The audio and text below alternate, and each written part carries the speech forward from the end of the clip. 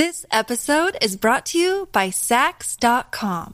At Sax.com, it's easy to find your new vibe. Dive into the Western trend with gold cowboy boots from Stott, or go full 90s throwback with platforms from Prada. You can shop for everything on your agenda, whether it's a breezy Zimmermann dress for a garden party or a bright Chloe blazer for brunch. Find inspiration for your new vibe every day at Sax.com. Hello and welcome to Conversations with the Voice of Reason. I am your host, Benjamin Boyce, and today's conversant is returning guest Vera. We spoke last year, probably I think last August or something like that. She is a detransitioning female of Finnish origin and actual situation. I guess she still lives there. We talk about the ever ongoing process of detransition. We also talk about art and spirituality and other aspects of her life. She's a wonderful, wonderful dame, and it's great to catch up with her yet again. And I know you're going to enjoy this conversation if you indeed do love conversations. So without further ado, here is Vera. Yeah. How are you? How are you? I'm good. It's great to see you again. Yeah, it's been more than a year now. I think a bit more than a year, right about. Yeah. What does your shirt say? Pink Floyd. Ah, okay. It's a rock band. Yeah, I know. Are you big into music? Kind of, not really. I started to wear headphones this year, so it's been a new thing in my life that I'm listening to music. Why did you start wearing earphones? Just to block out the world? To listen to music. Okay. I didn't wear headphones before because I had issues, because I was scared that, I don't know, I'm too distracted by the music to pay attention to my surroundings or something. Yeah. So I was afraid what's going to happen. And then, yeah, so it's been a huge thing in my life. And you haven't been run over yet, right? No, I've been hit by a car, but that was before. I wasn't wearing headphones then. That was a different case. Okay. That sounds like a story. I was just walking home and crossing a street, and then a taxi driver hit me with a car. We had to go to court and everything because he was a professional driver in the middle of the city, so it shouldn't have happened. I got 19 euros out of that. 19 euros. Yeah. Which is about $18.73 right now. Yes, exactly. Did you get hurt permanently? No, not really. A little bit, but not permanently. So, and that 19 euros was enough to get you a taxi ride home from court, right? Just about, if that. Maybe. I bought lunch with that. It's always a meme online that my financial situation is so bad I'm gonna jump in front of a car to get insurance money or something. It's a meme. And then I was like, it's not worth it. It's not worth it. Don't do it. 19 euros. So, yeah. Before we go on, do you have headphones close by? You could just pop them in? Yeah. Yes. Stick them on I in. need to... it's better audio, usually.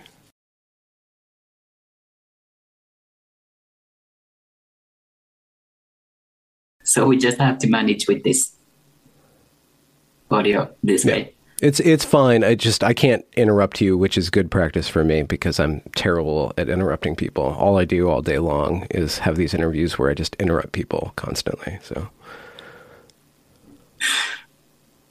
Okay. Well, I mean, I was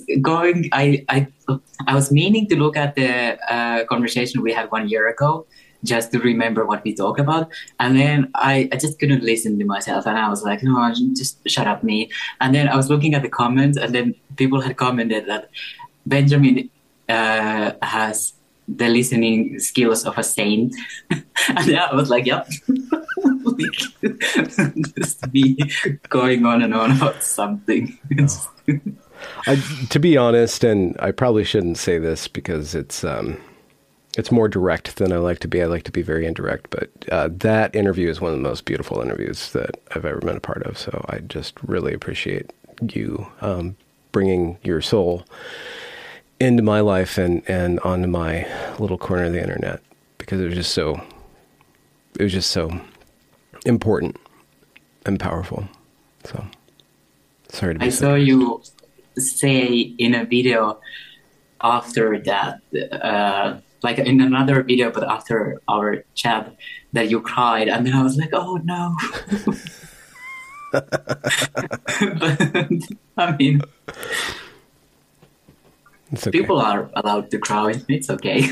Yeah. I'm trying to be fine with that. It makes for good content, right? What? Laughter and tears, that's the best kind of content, right? People laughing or people crying, I guess. Well, it depends, I guess, what they're crying about, but... Yeah, that's...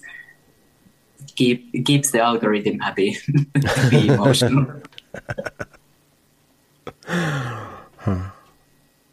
So I wanted to have you back on to do some catch up and then just to pal around with you, or just to chum along. But so where were you a year ago when we last spoke, and what's been going on since then?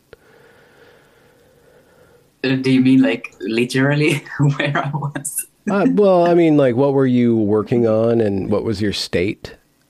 You know? Yeah, so a year ago, I was still living in Helsinki, that's the capital of Finland, and I had just got my legal documentation done that I was back to being legally female, and I had my new name, and I was detransitioning, and I was preparing to start my exchange studies in the Netherlands. And then I spent 6 months about in the Netherlands, and I lived there, and I studied there, and that was a bit chaotic. And then I came back to Finland, and then I continued detransitioning, and then I moved out from the capital, and I did my internship at this very tiny small town, and then I bought an apartment and I moved here.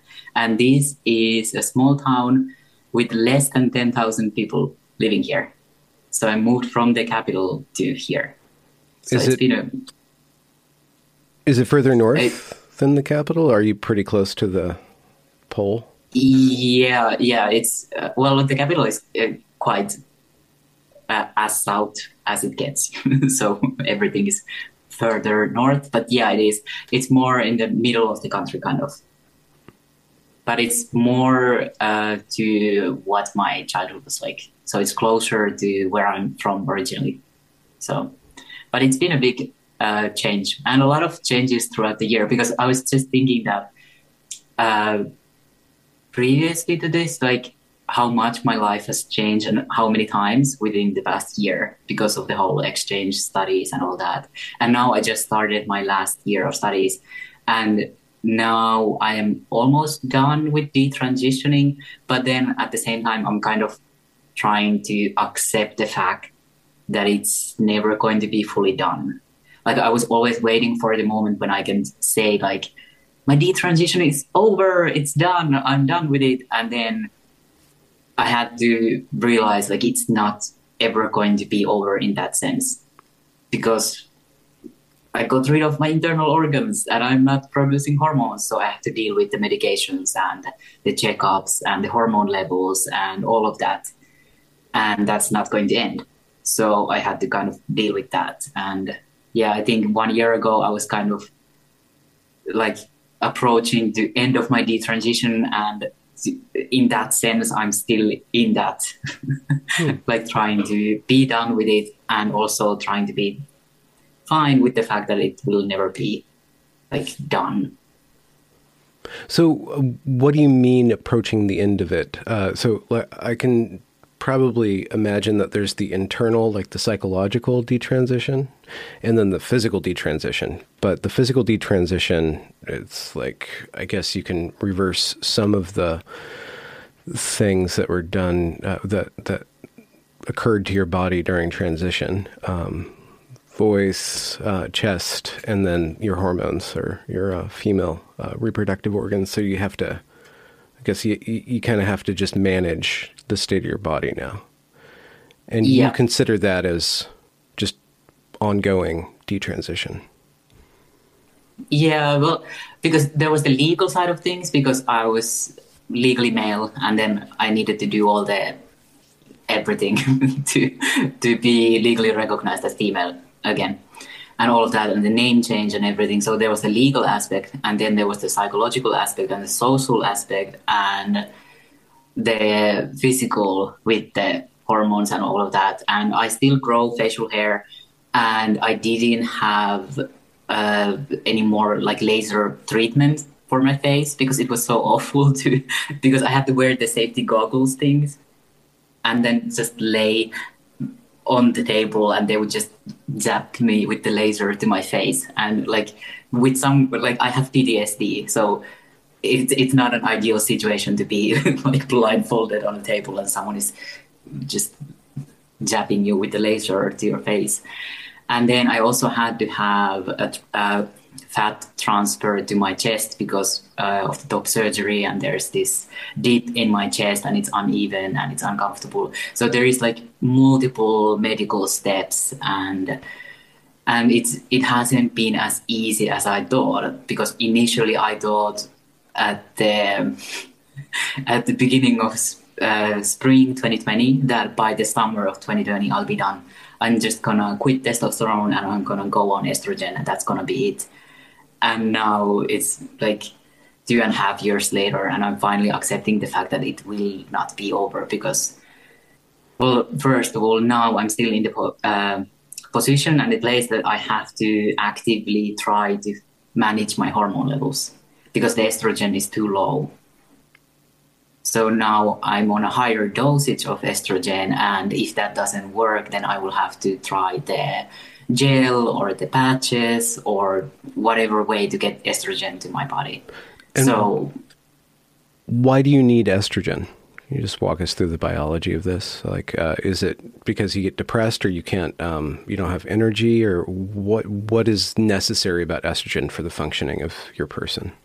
Well, because my body doesn't produce any hormones naturally anymore because of the surgeries. So, well, yeah, for mood and energy levels, but also for cardiovascular health and the risk of osteoporosis, I think. And yeah, it's like bone density and heart health and all of these things. And I think that's the biggest thing about trans healthcare and transitioning, detransitioning, and all of these things, that hormones are approached as these like aesthetic choices, when in reality they are nothing but aesthetic in that sense that they have important functions in the body. Yeah. Our bodies are built around them in all the different levels, not just the sex part. Yeah. So that's why. And now I also have high cholesterol, and that's a risk, like inherited risk in my family. So I have to lower my cholesterol levels and get my estrogen levels up and try not to get a heart attack because that's the risky situation at the moment. So if I can't get my cholesterol down, I will have to start medication for that. And yeah, there's so many factors because of this. And then there's probably consequences to the cholesterol lowering medications, right? So it's just a cascade of... Yeah. Wow. Okay. Yeah. So that's why I had to like give up the hope that this will be over.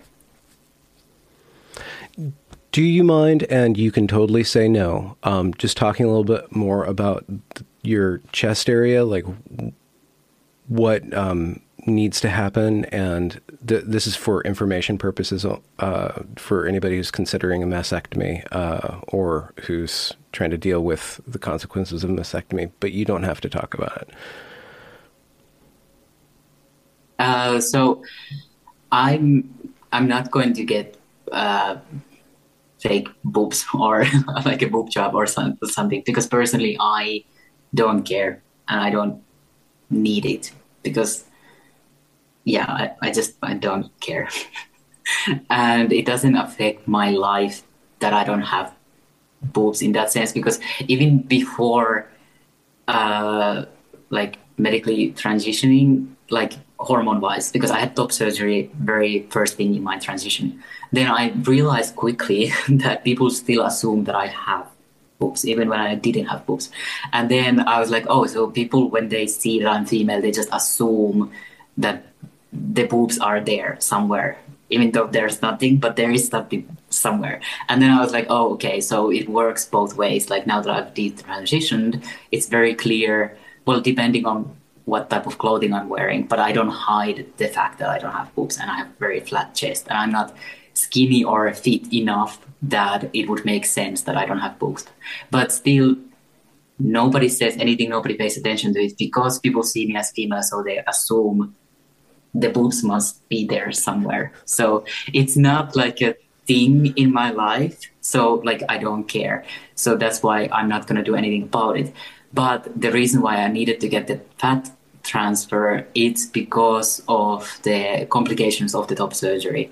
So my chest is uneven and asymmetrical, and it's not just a cosmetic thing. And I wouldn't care if it was just a cosmetic thing, but because there is this kind of like a dip, that's the only way I can describe it. Like it just goes in and it's so uncomfortable that I'm always like lifting my shoulders or I'm like in an asymmetrical position because the skin kind of folds on itself.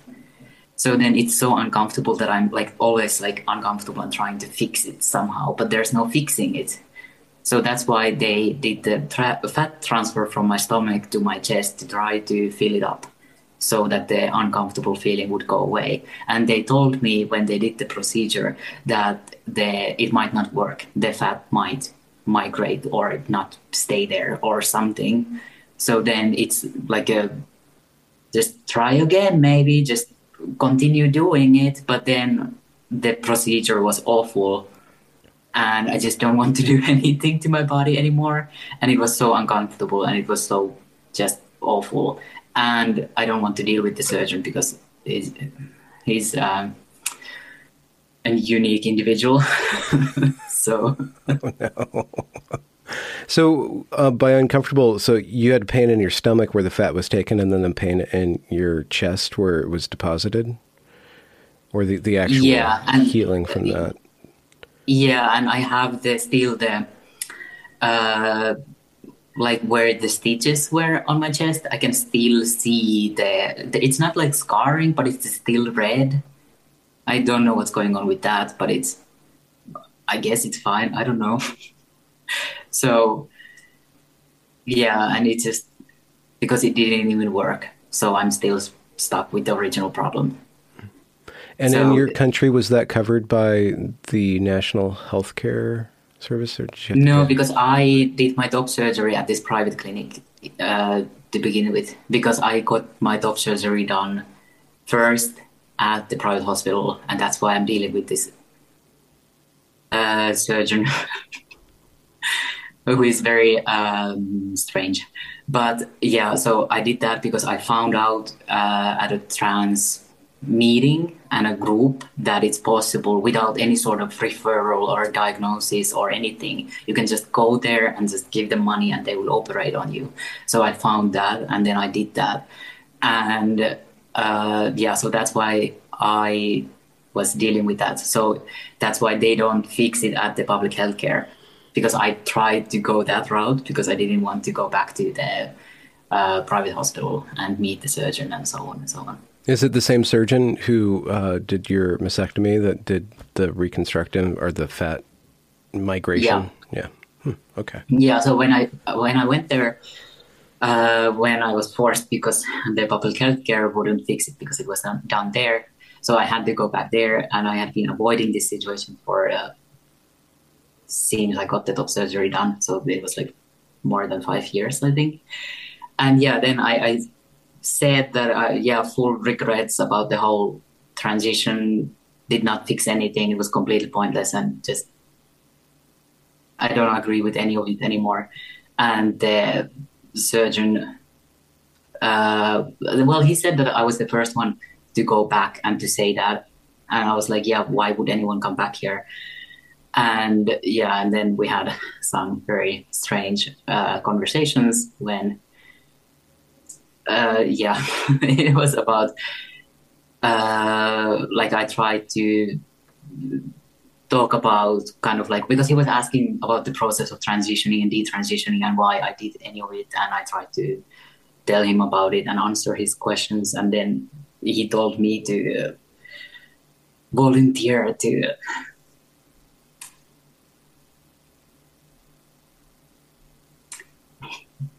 yeah, so this was last spring. So yeah, so he told me that if I don't know what to do with my life, then I should volunteer to fight at the war in Ukraine. And yeah, and to solve my crisis of meaning or whatever by that.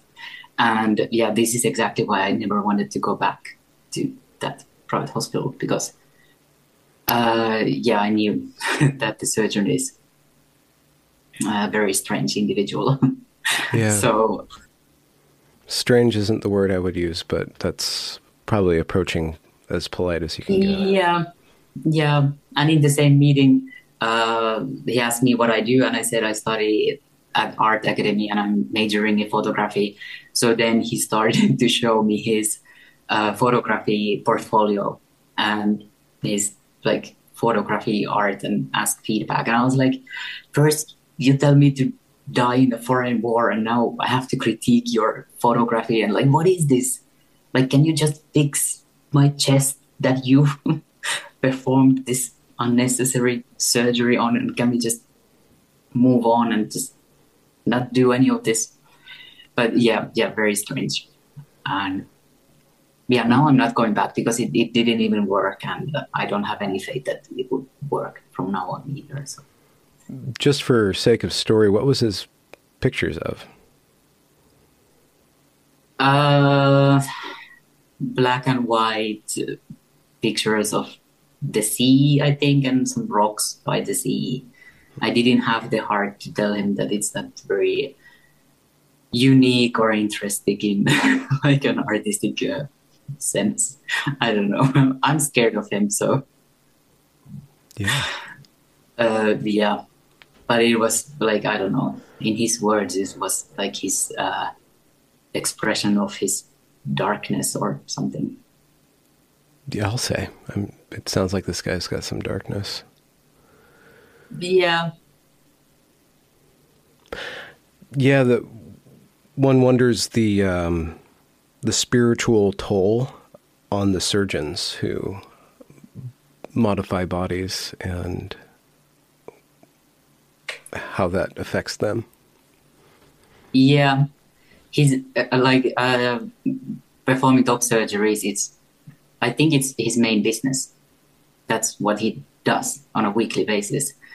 And then, yeah, I was just saying that it doesn't fix anything. Like, if people have issues, then cutting body parts off, it's not the solution.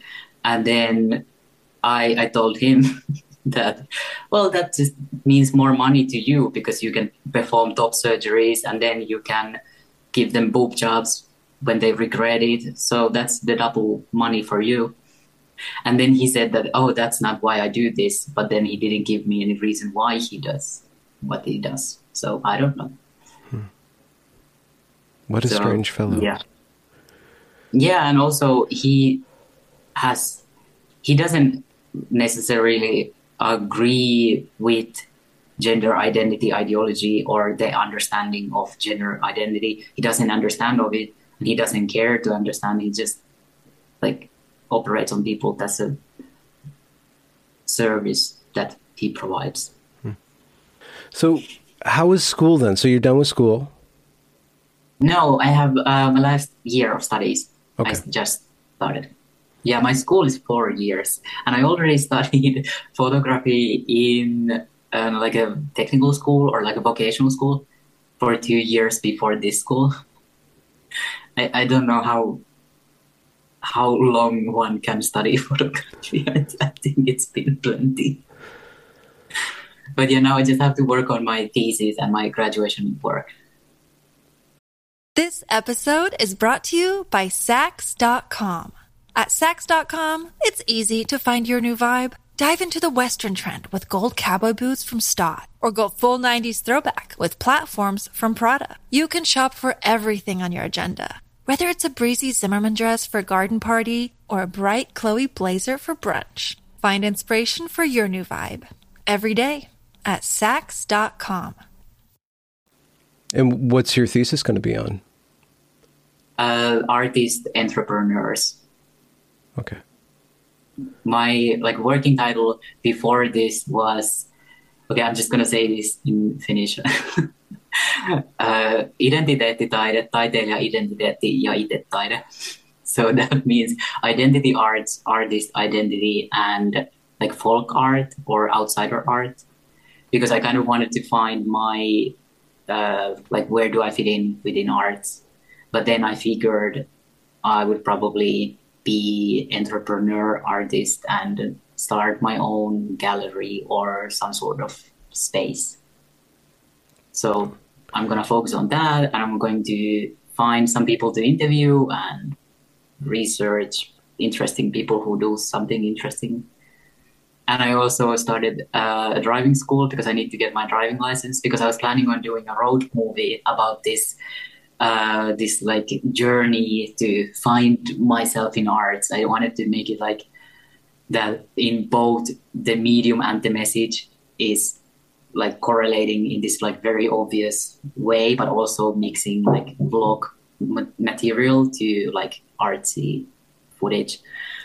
So yeah, I've been at driving school trying to get my driving license. But it's been a long process. Well, are you adapting to the vehicle, or is it difficult for you to get your head around? Yeah, it's been a challenge because I've been, for the majority of my life, I've been very theoretical, living in my head type of person. Yeah. And then I have to be aware of my flesh prison and do things with both of my hands and feet, and also pay attention to the car and the environment. And also, yeah, but the driving instructor, teacher, she was really nice and calming, and she was always like making fun of me and also the other like students for paying too much attention to horses or something. Because yeah, this is a small town and countryside, so there's a lot of horses. And then I realized like, yeah, this is like a huge perspective change, that I've always been a passenger. So of course I've always paid all attention to horses that I see, but now I can't look at the horses. I have to pay attention to the car and the road and traffic, and yeah, it's so many things to pay attention to. So it's, and also just the fact that I have to do something with my hands and legs. It's so many things at the same time. Okay, well, maybe get a stick shift then if you need more things to do. I mean, yeah, we are learning the okay. stick shift automatically. That's what we have to do. I think I saw, I might be wrong. I think yesterday I saw that Finland's #1 export is electric cars, I think. Electric car? It's one of your Nordic countries up there. Maybe it's Norway who exports electric cars, I think it might be. I think we export the chargers or the charging stations and the electronics for that, but not the actual cars. Okay. Yeah. But yeah, we have some sort of technology related to electric cars. Yeah. Not so to I make... think it's the stations probably. Yeah. Not to make light of your transition and detransition, but if you thought of it as an art project, right, or as a journey, like you were saying, you want to make a road trip journey, is there parallels to the process of how an artist approaches the medium in your relationship to your body or to gender? Was there a a dialectic that's similar to an artist and the subject, or artist and the art object? Well, I mean, in the obvious sense, my transition, it was the subject of a lot of different art projects, both mine and other artists. So there has been exhibitions and books and performances and like all sorts of things related to my transitioning. And I also, because I didn't start arts because I was just making art. I got my start in arts because I had a trendy identity, I guess, and also because I was doing a lot of activism for a lot of different causes. And then my activism kind of turned into art projects. And I just got a lot of opportunities. And as a trans identified person, I got a lot of opportunities to participate in projects here and there, and to perform and to play myself and to do all these things. So it was always a huge part of like the both of them. They were intertwined, my identity, my transitioning, and my art career. But also my art career was always revolving around me and my personal life, because I just figured at some point that there is this value of my tragic backstory and like me not fitting in. Like being an artist is the position in society where the people who don't fit in go. Like that's what you need to do then. So I kind of ended up in arts, and now the crisis in my art career has been that I don't want to do that anymore.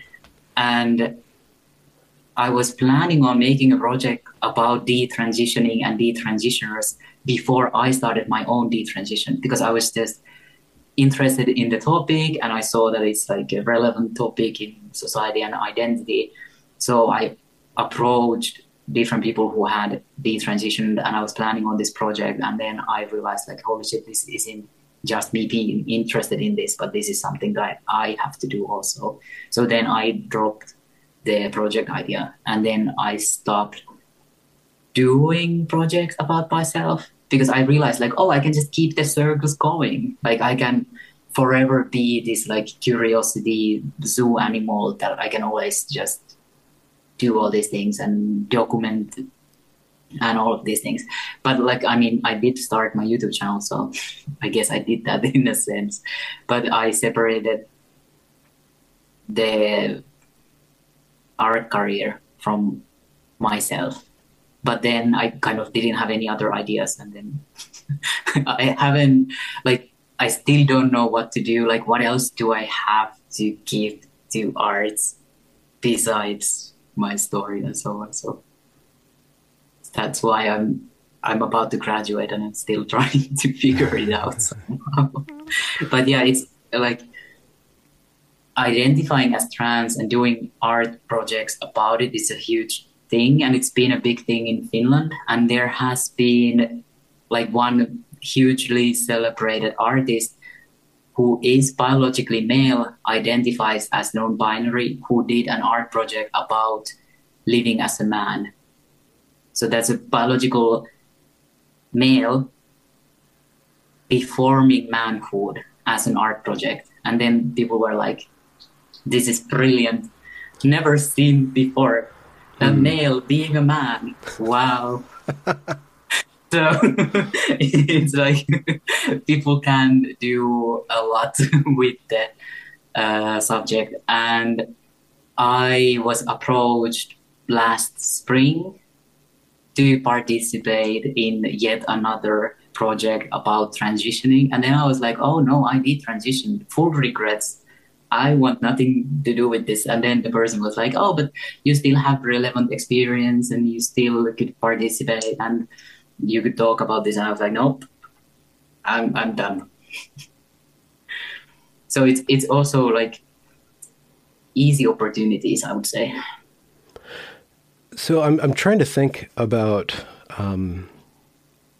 the asymmetries between detransition as a story and transition as a story, especially in the current climate where trans is really celebrated, and it's at once like chic or chic or in fashion and kind of the status quo, but it's the status quo because those who are promoting the status quo right now really value status quo breaking art.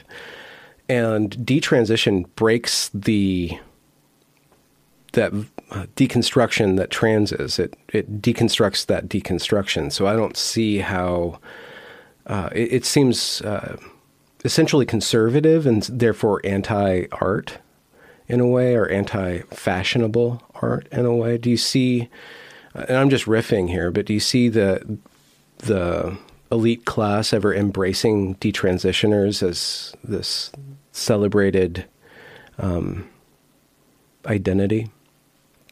I would say that they kind of have to. They have no other option. And I do think that the trans activism recognizes that if they don't somehow include and embrace and accept detransitioners, then there will be other groups to claim detransitioners.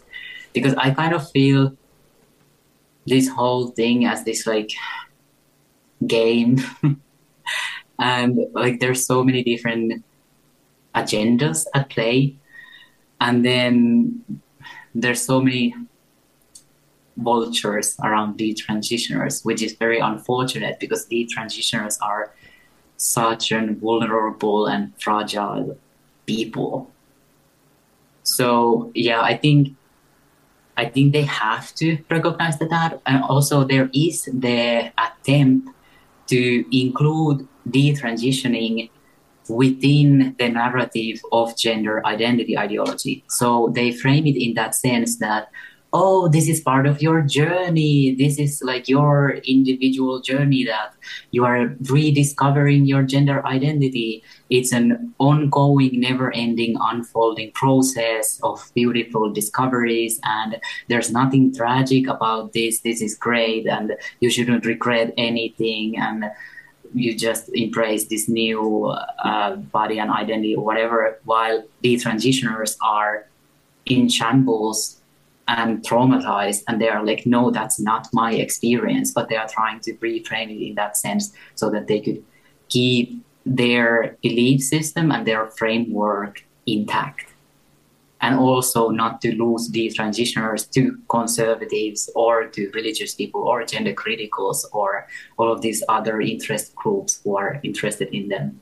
But also I think another reason why they have no other option but to embrace detransitioners is because of all the easy opportunities for trans-identified people within media, arts, culture, social media, all of that. Then there is almost kind of like a class of people who build careers on their identities and their transitioning and so on. So where do they go? Like, they have to have the career option to keep going within the arts. Like in my case, like because I built my art career around my identity, then like I would have to be given the option and possibility to keep going, like creating art out of my detransition, because that's all I know. That's what I'm trained to do. That's my profession. Mm-hmm. So like, what else am I going to do? What else am I good for?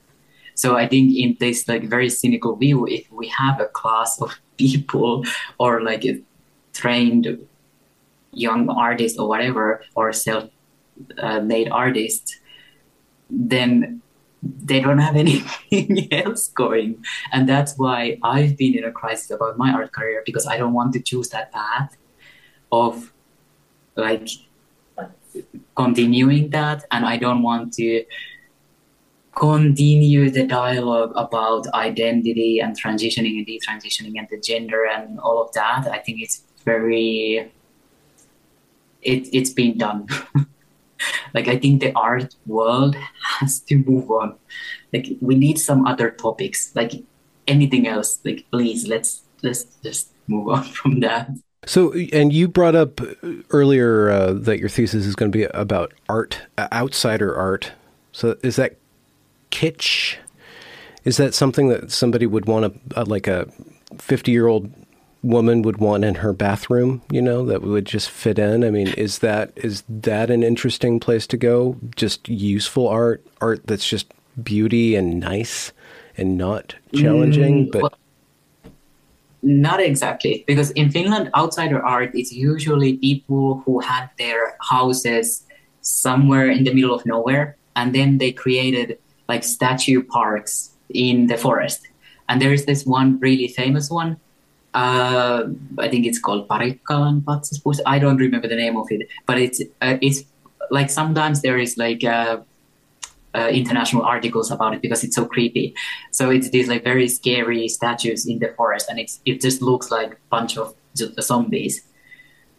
So yeah, so it's that type of things in Finland. So you can visit the houses because they had their own house somewhere, and then they lived and worked there, and they were outsider artists in like a literal sense of the word, that they just lived in their own world and they just did whatever they wanted, and then now they are recognized.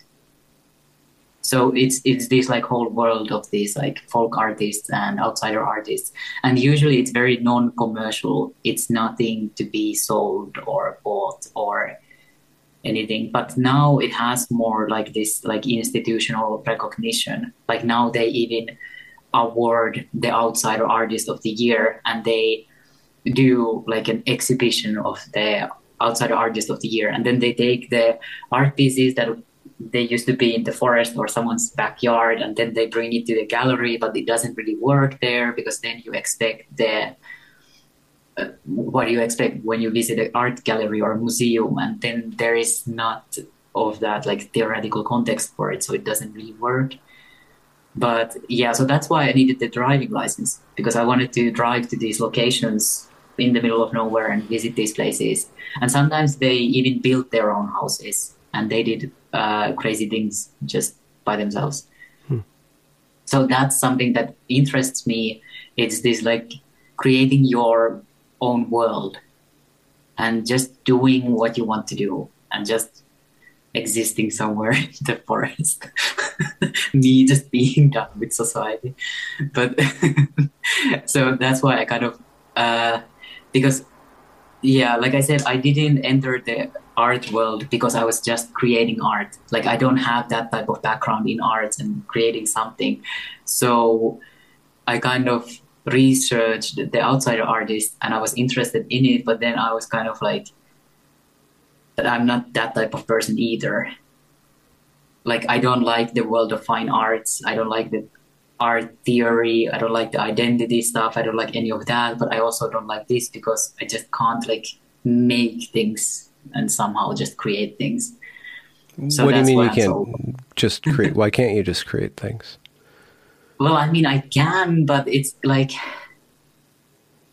I guess I don't get the enjoyment out of it. Like I can't just do things for myself, especially because I got used to the easy money and opportunities.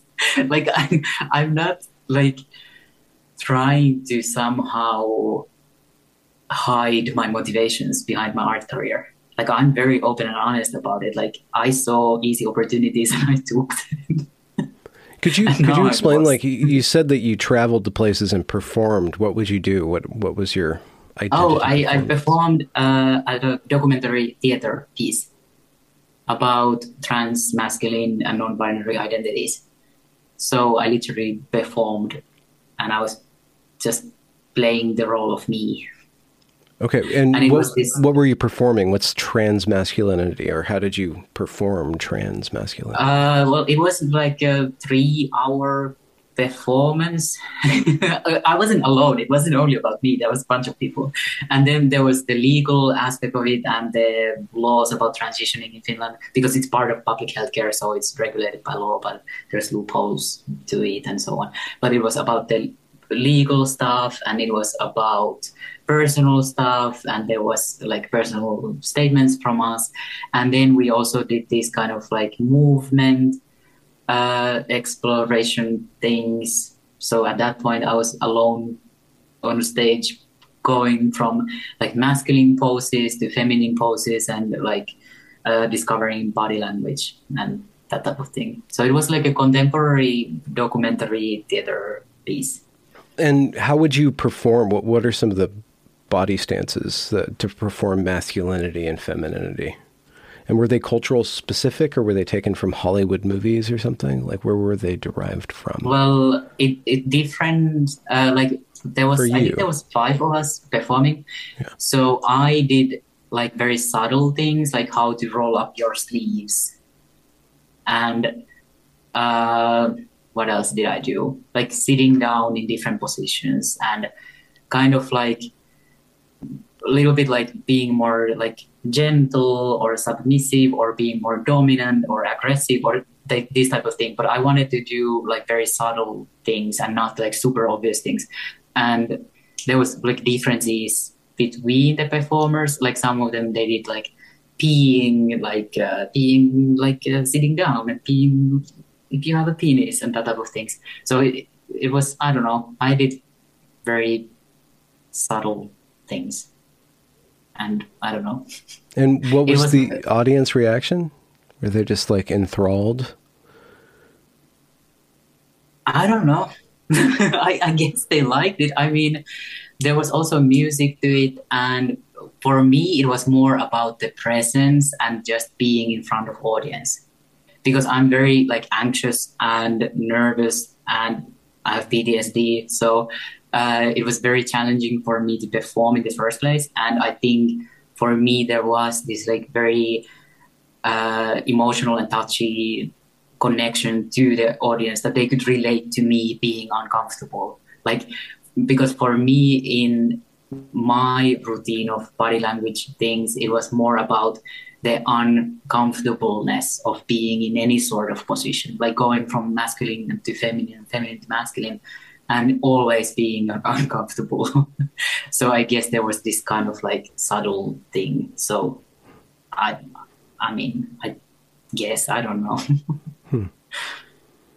But yeah, that was in 2016 and 17, I think. And where was it performed? In Finland, okay. Denmark, Estonia. Yeah, that's it. But multiple locations. Mm-hmm. In Denmark, we were in Copenhagen at this like performance arts festival.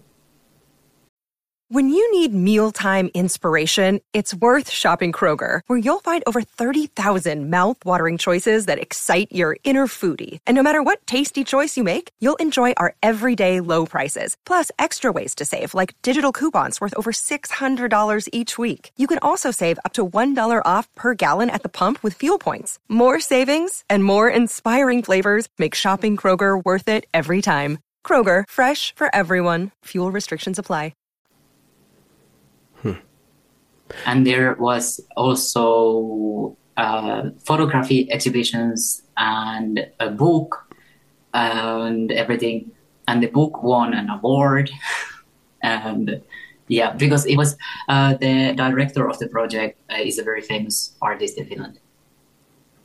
So that's why it was like such a like big deal.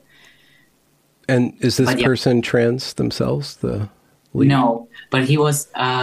He had been working on a long-term project about gender and gender expression and gender roles, like long before that, and that's why he was asked to direct this piece, because he had already been working with those ideas.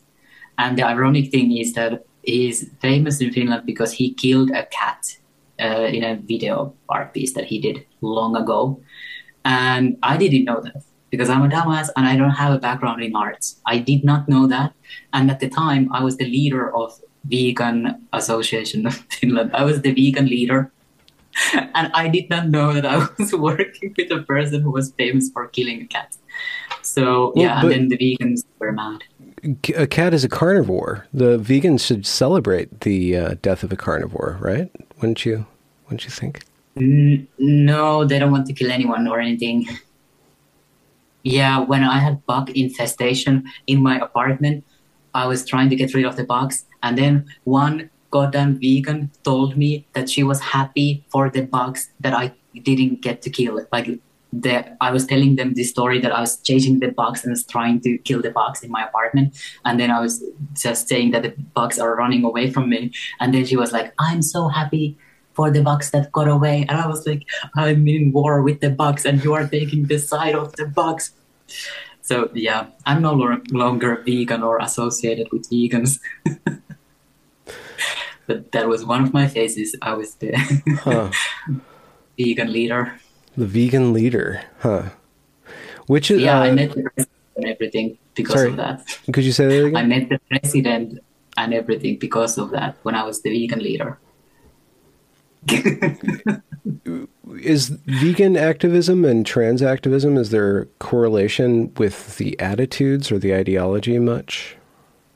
Yes, and also within the groups. Because in Finland, the identity things are very intertwined. Like, in order to be a good person, you have to be at least vegetarian or vegan. And in the description of the enemy in Finland, it's usually listed as one of the characteristics. It's like meat eating, cis hetero man, white, and also driving a car, and all of these things. So the environmentalist aspect of wokeism is very integrated to the whole thing in Finland. And I think in other countries also, but maybe not that much in the US. I don't know.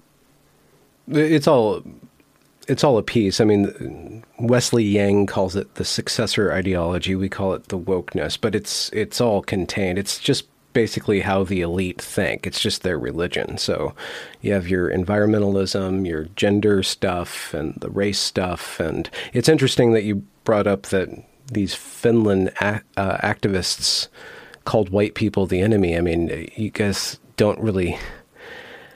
I mean, you're selected by nature to not have much pigment because of the lack of sun up there. So I mean, it's like really self-hating in a way. Yeah, and we don't have that many people of color. We just don't. And it's funny because the capital is more diverse and there's more people of color and ethnicities and religions and languages and everything. The capital of Finland, Helsinki, it's more like a European city in that sense, that it's more multicultural. But the rest of the Finland, it's pretty white. But we have all the woke race stuff here also, and we have our own specific flavors to it as well. And yeah, it's this whole thing. And I think it's so funny that somehow someone found that there is a trans woman of color in Finland. And they found this person and made a documentary film about this person. And I was so glad for the woke people that they found their supreme leader in that sense. But it was kind of funny because I was watching the documentary and I have nothing against her. She seems nice, but it was funny because she always dreamt of being a model and a dancer, and she was pursuing a career in modeling and dancing and performing. So I think her kind of vanity in that sense and these kind of fun aspirations in life, I think the woke people might have been a little bit disappointed in their newly found supreme leader. So I don't know, I just found it funny. But but yeah, we have all of that stuff going on in here also. again, not to make light of detransition, but just thinking in terms of outsider art, thinking in terms of environmentalism, thinking in terms of the human nature to reject human nature, and how transition and detransition are this, it's kind of like this environmental struggle in a way where transition is, I just see this weird kind of ironic twist in environmentalism as trying to save the planet, but the cost of that can be pretty extreme. It seems like it's the thing that they're going to use to shut down society and to control society. The WEF is, they used COVID as a training ground to see how they can centralize their power. And they're rolling out, they have documents that they're rolling out, the climate crisis is the next thing. So it could be the case that environmentalism and saving the planet is really kind of anti-human, in a way, anti-human liberty, anti-human nature, anti-human technology in this odd way. And there's just the inkling of a parallel with regard to... it is. And it's the kind of like, the anti-human, anti-life sentiment can be found in both, which is kind of strange because, the transitioning will sterilize you. Like there's no way around that. And a lot of environmentalist people also have this sentiment that it's morally wrong to have kids. No one should have kids because of climate change and because the world is such awful place. And there is kind of this like anti-natalism, is it that? Yeah, that's what it's called. Yeah, that thing in deep ecology and all of this. And there is a lot of authoritarian attitudes and it's a strange world. And is there art to be made that challenges that artfully? Like not directly making statements or deconstructing it, but I just wonder if there's a way of challenging that. I know in terms of theory, like vitalism is coming to the fore as a reactionary modality or reactionary way of thinking, where we return to the vitalism of the body and we return to the vitalism of that was fostered by tradition. If you look at tradition not as the chains that shackle you, but as a garden that you tend, and then you're using your human nature to channel, Mother Earth in a direction. And that kind of seems to have a kernel or seed of vitality that is not subject to the pessimism and cynicism and authoritarianism that you see manifesting in the elite ideology. Yeah, I was just thinking that, if you find a way, like an artistic, creative way to approach these topics, then maybe you could do it, but like, who's gonna exhibit that?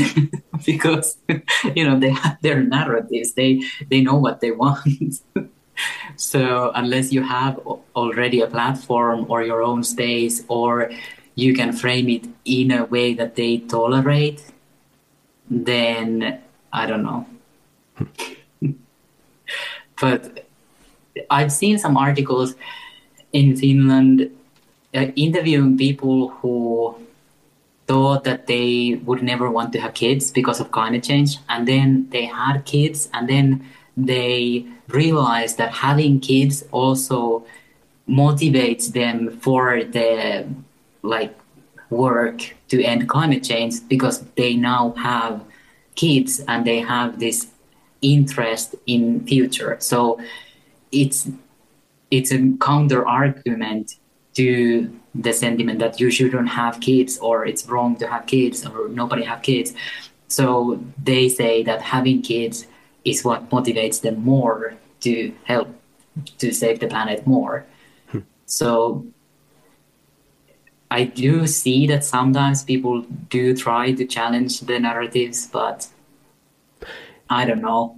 I found also that because throughout my YouTube channel, I now have most of my videos members only, but so they're not like just public out there, but they are still there.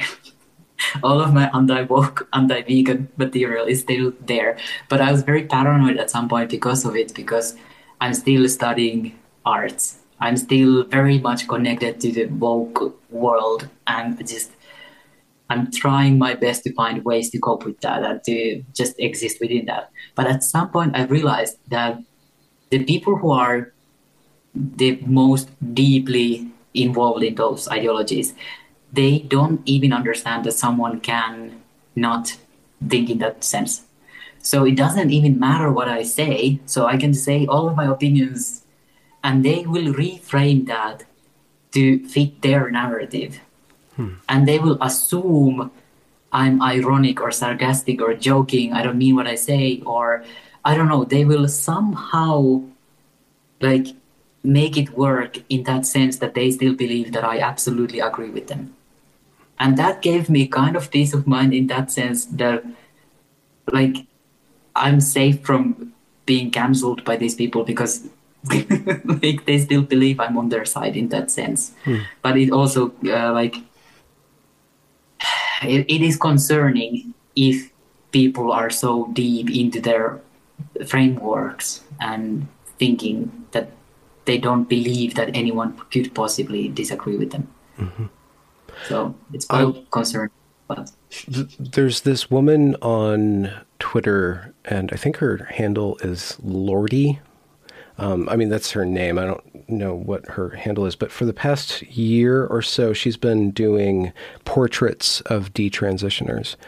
And a couple days ago, she put them all together in one kind of photo, and it kind of got traction in the gender critical side of Twitter, which, you know, attracts the attention of people who hate the gender critical people. And there was this, what did you call that, Dr. Strange Man? There was a strange man that started haranguing this woman who just made this art about detransitioners. And he says, you know, that's only 1% of the trans community. Why are you not celebrating the trans people? The trans people have it so much worse, and there's so much more material there. Why are you doing this project? It was so weird. It was so weird that he was trying to tell her what to do, trying to, you know, tell her that the trans people need art about them when the entire infrastructure is about them. Every corporate business in America has the trans logo, you know, at least one day, if not a month, a year. And then it was just interesting that they go after these anti-GC men, these men who are anti-GC. They show up and criticize these women for just, you know, celebrating or talking about these issues and, you know, pouring their love into making the art that they want to make. And so I replied to the guy, like, why aren't you telling me what to do? Like, here's 40 hours of me talking to detransitioners. Why don't you try to tell me what to do?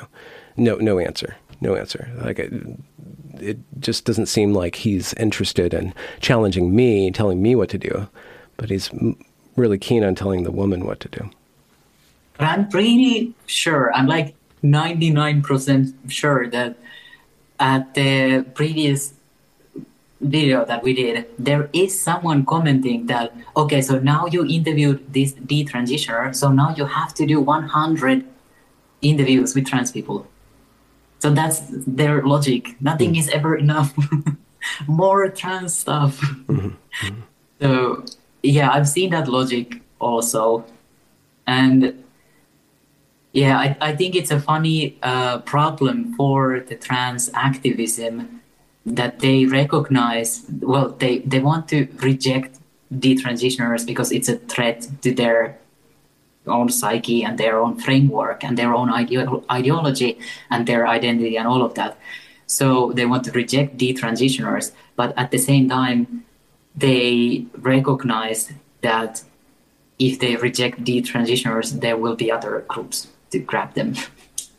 So they kind of have to figure out what to do. So I don't know if that is their solution, that, okay, we allow someone to do something about detransitioning, but if they do something about detransitioning, they have to do 100 things about transitioning. So I don't know if that's some sort of like activist logic on how to make it right or something. I don't know. And you really don't want to use detransition as an art or explore that artistically. What do you think about support doing art for the detransitioner community? Or does that just, the whole thing about doing art about identity is just, you're totally over it, you don't think that it can be done ethically or with integrity? Well, the very original idea that I had about detransitioning that I was working on before I detransitioned, that was to gather a group of detransitioners and to work on like a mind-body connection, to reconnect with bodies and to do some sort of like maybe improvised or creative dance classes together just in private. And then together to create maybe portraits or something in which the detransitioner gets to decide how they are portrayed. So I was planning on this like series of workshops that I could do with detransitioners, because I saw that the body-mind connection and the healing connection to yourself, that is something that is essential to this issue. So that's why I wanted to do that. And also I wanted to give them the agency to choose how they are going to be viewed and how they are going to be exhibited, because there is so much around detransitioners. Like there's so many different like groups who want to use detransitioners for their own narratives or agendas or something. And also to see detransitioners as victims and these kind of like, your life is now ruined forever. And I think that is a really dangerous narrative, because detransitioners are people who are dealing with the total collapse of their framework, of their understanding of themselves and their place in the world and their bodies, and they have to deal with the medical and legal consequences of what they've done to themselves. And most of them, they have severe mental health issues, maybe also like neurodiverse conditions, and so on and so on. So they're very fragile and vulnerable.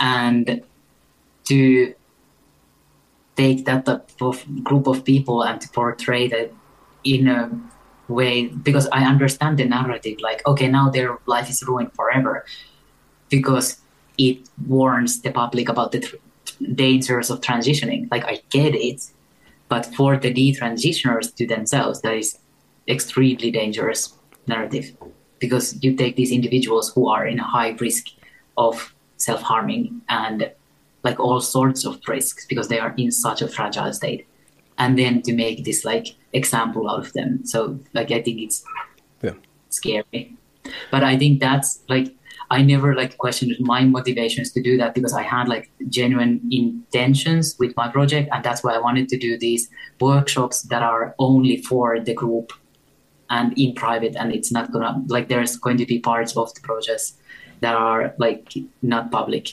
and there's going to be some sort of end product that they get to decide on.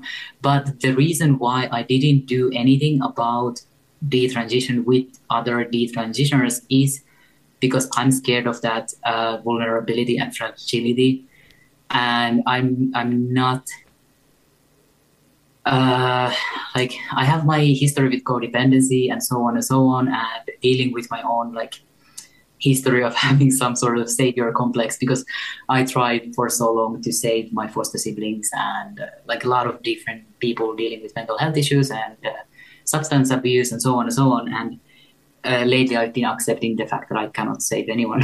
And now I'm trying to stay away from people who are very troubled, because I get too involved and I can't handle it. And also, I have distanced myself from detransitioners in Finland and online also. Like, I'm not connected, I'm not part of any support groups or any sort of discourses or anything because of the politics involved, because I don't want to jump to the gender critical side of things. I want to stay Switzerland. I want to be able to criticize both the gender identity side of things and the gender critical side of things, and the conservatives and the religious people and all of these different like interests. So I want to stay out of all of that. So it sounds like you're in a position to do outside art. Yeah, well, I did this one practice project about outsider art in the spirit of like the true outsider art. Like, I've done a lot of like crocheting because that's something that I just do sometimes. And I took all of my crocheting and I did this like installation by this abandoned house in the forest, and there was like abandoned old car. So I took all of my crocheting work and I did this installation in the forest. I'm making a video about it. And I did it, and then I was like, yeah, but what's the point? Because I come from the art institutions and the art theory and all of that. Now I don't know how to function without it. And if I just do something just out of the joy of doing something, then I don't know what to do with it, because I'm like, did I get joy out of this? I don't know. Did anyone get anything out of this? I don't know. So, yeah. And what's your relationship to creating YouTube videos at this time? What's that medium about for you? I took a month or month and a half break during the spring when I started my internship, and I was working a lot, and I was thinking about it because I was simultaneously thinking about my relationship to the art world and all of that. And also the YouTube channel it's a thing kind of like, oh, I can't be a social media personality or YouTuber if I want to be an artist taken seriously in the realm of the fine arts. So that's why I've always kind of kept it secret. And it used to be called the Honesty Project, also partially because I was like, okay, so if somebody finds out, I can just say it's a project. I can frame this as a project. It's already called a project. So that's also my stupid sense of humor and my opportunistic nature. But I kind of came to the conclusion that I prefer being a content creator, because that just means you just create content. What is content? Anything is content. It's free from the like fucking institutions in fine arts and the blah blah blah of the theory of this and that. And I appreciate the honesty of content creation and social media in that sense that like everyone thinks that social media is this like dumpster fire, but then people are like, yeah, it's garbage, but we love it. So it's kind of like there's this freedom to criticize it, because if you try to criticize the art world and how it functions within it, it's kind of this uphill battle, and it's like, and it's very theoretical and blah blah blah blah blah. So that's why I like content creation more. So that's why I came back to YouTube and I was excited about it. But honestly, I don't know what to do with my YouTube channel, because it's just me oversharing about something, me publicly processing things, and people leave me comments that it helps them somehow. And somebody said that sometimes when they have to process something that they are stressing about or something, then they start to talk to themselves in their head the way I talk in my videos. So somehow me publicly processing things, it helps other people also to break down their like own thinking patterns or something. I don't know. So I thought that was fun, kind of. Also kind of weird, but also kind of fun. Is there anything in the institution that you could bring to content creation, or does the institution basically only teach conformity to the institution, like with regard to theory and stuff like that? Maybe like self-reflection. but I don't know if anyone wants to see that, like YouTuber talking about YouTube on YouTube.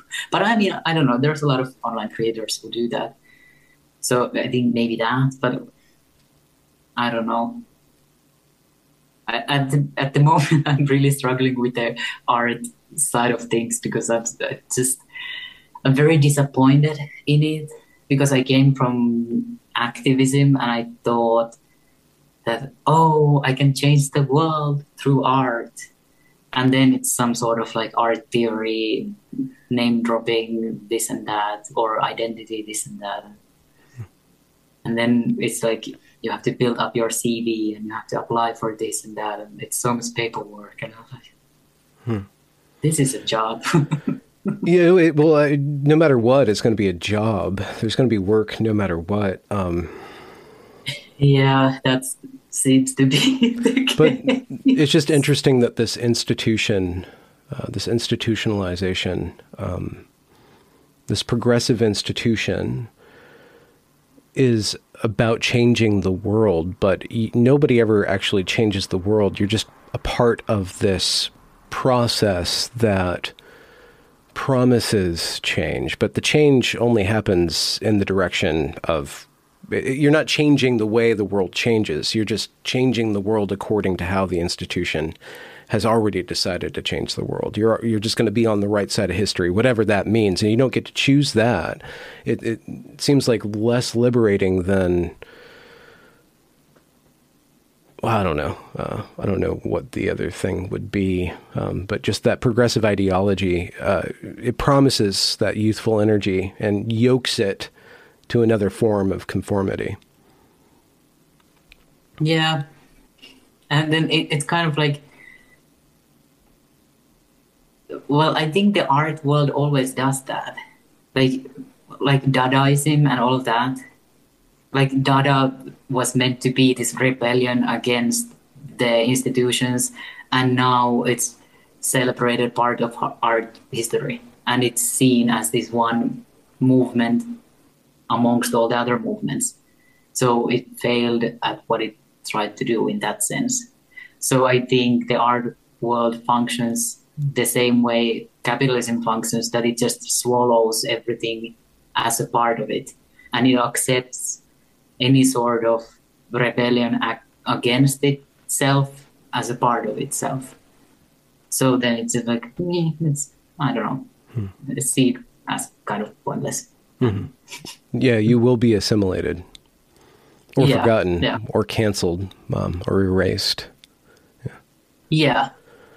So, yeah, I don't know. I've been trying to figure out what is the next thing in art, and I hope it would be skill, like just pure hard work and skill and talent. I don't have any of that, but I mean, I hope somebody else does. I mean, because I come from anarchism. I come from this like very leftist ideology, and I come from there is this kind of it's called the job refusing union in Finland. It's like people who just refuse jobs because it's like, the climate change is happening and all we do is destroy the world, so we are going to refuse to work. I don't know, all jobs are bullshit anyway, so let's refuse to work, and so on and so on. Like, I have my background in this very anti-capitalist anarchist ideologies, but also because I don't know, just I've come to realize lately that I'm not a very hard-working person. And I at some point I realized there is this the hustle culture, and everyone, no matter who you are, whether you are an anti-capitalist anarchist artist or whoever, everyone takes pride in being busy and doing a lot of things. And then I was like, yeah, but I don't want to be busy. I want to take a walk in the forest and do my own things and read books. And so my problem is that everything is a job at the end of the day. Yeah. Even content creation, but you get to trick yourself into just thinking that all you're doing is thinking out loud. But over time, you get better and better at thinking out loud, right? Yeah, I think that's also like part of the reason why I've had my YouTube channel for 2.5 years now, but I haven't made like a huge progress in the content quality, like the editing and the visuals and all of that. Like I don't film B-roll footage of myself doing things, pretending I don't see the camera, because that feels so weird to me. I just can't do it. It's so ridiculous. And like even like the silly things, like now that I have to be on this diet to lower my cholesterol, so I'm documenting that and I'm making a video about that. So I was filming my food, like what am I eating, my meals. And then I was like, I can't take this seriously. Like I can't like place my food and take a nice video footage of it. Like I started to zoom in and out and just like I can't take anything seriously enough to like, I don't know. Because in YouTube also, of course, if you want to be successful and do it for a living, you have to conform to some sort of audience expectations or algorithm or something. I don't know. But yeah, it's something that has been on my mind lately, because I've done a lot of these things. Like when I was a teenager, I had a blog, and a lot of people who had blogs at the time, they are now like somewhat rich and famous in Finland. And I was like, but I had a blog, like why I didn't do that? And then I was like, yeah, but I was just documenting my drunken injuries, and I was just making fun of the like fashion blog thing. I was posting pictures of me being like wearing flannel shirts every day, just I don't know, and just being at my worst. So it's like I've always done all of these like trendy things and participated in things, but then I kind of like self-sabotage myself because I can't be commercial. I don't know. Well, you say self-sabotage. That's a strong term. To me, it seems like you're kind of always in rebellion. You're just a rebel, and ultimately, the only thing that you can always rebel against is doing something or being something, right? Or working, I guess, is kind of the ultimate, or caring, I guess. If you're apathetic, that's just a total rebellion. Yeah, I think there's a bunch of, not bunch of, but few philosophers who came to that conclusion, that they just ended up doing nothing at the end or something, as a total rebellion or a total rejection. But I don't know, because I do a lot of things all the time. Like I'm working on things all the time, but I just don't make money with them. Or when I am successful at something, like the identity art and my art career and something, like it was going very well. Like I won some competitions and I did exhibitions and everything. But then I just kind of, I don't know, there's something that I need to stop. and then I do stop. I somehow can't seize the moment. Like I've had some YouTube videos gain some attraction, and I had some videos that had like 50,000 views or something. And then I was like, yeah, I'm going to make all of these members only and nobody needs to see this anymore. And then I was like, oh, I'm not making money anymore. But yeah, that's something that I'm still trying to figure out. I don't know. I don't know. I'm reading the book, The You and Your Profile, by the Hans Müller? Yes. Moiler? I was trying to see. Yeah. And I think my profile right now that I'm painting of myself is not very good. I've been reading the book too much. But I think that's also something that I've always rebelled against, is the self as a brand, or this like image that you sell and the brand that you cultivate. And I was like, no. And I think of it as, because I have to be aware of it, and I have one. Obviously, because I'm uploading content all the time and I'm very active on social media, and I have my picture there, and it's my name, it's my picture. It's me doing this. It's me sharing myself, but so I'm aware of the reality of the profile or the brand, but it's just kind of secondary. It's just something that the audience and I kind of just create as a shopping bag to carry the content. It's just the container of the content. It's just the packaging around the content. It's really secondary to the content. It's not really a thing itself. If it were a thing itself, I would probably be in your position where I'd have to rebel against it or like intentionally upset it. I don't think about it. I mean, I'm kind of aware of it, but I always kind of just forget about it, because when I have taken it seriously, it becomes kind of a demon in a way. And not just like a devil, but just it has a life of its own, and it starts to tell me what to do, and it starts to control me in a way.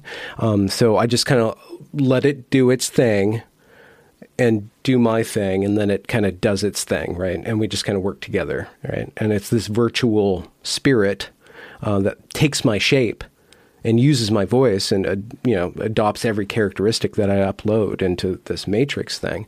But I have kind of this relationship where I kind of just, I guess I respect it, but but I'm careful not to, believe in it or put too much stock in it. Do you just let it be, or do you kind of, if you see that, like, kind of like if there's something you don't agree with it or you don't like about it, so do you then take action to change the course of your profile to keep it closer to you somehow? I have seen that certain content that I creates a self-image of me that I just don't like, So I think that in a way, why I've become like the conversation guy is because I can accept me when I'm calm. Like, I don't feel guilt or regret about content that's vibing calmly out there. Sometimes I get spicy on Twitter, but I usually only try to get spicy when I'm having fun. Whenever I'm angry at something, I try to encapsulate it with a bit of wit, so it's diffusible, or there's like another level of meaning that can kind of tug apart that spice and just kind of like diffuse it, because I just don't like, I don't like when I did a lot of critical content. I started this series called Oh, the Humanities, where I would just snarkily read academic papers that were really serious, but they're so silly, and I just snarkily read them. That interacting with that critical modality just started to sour me, and I started getting more and more anxious and losing a lot of sleep and waking up in the middle of the night and caring what people were thinking about me. So I kind of backed away from that, because I do have a relationship to how I'm perceived. I do feel when people are angry at me online. I can feel it when I get in trouble with the TERFs, when I do a bad joke or something like that, and like it just follows me around. I'm really anxious. So yeah, so there's that. So I'm just really aware that it's not distant from me, but at the same time, it's really not really me, right? Yeah. And also in the interviews, and being able to be an interviewer, then I allow my my power, or my internet power, to work in service of something other than just me and my ego. I use my ego that I've constructed, my profile, to serve other people, and to give them a place to be honest and to extend their profile in the direction of authenticity. That, I don't like that word, but I hope you know I mean it in the positive sense. Sorry to interrupt you. Yeah. What were you going to think? Yeah, I was thinking your puns that you have been in trouble with, like when you said that you try to use your wit to have the option to diffuse the situation and so on. Yeah.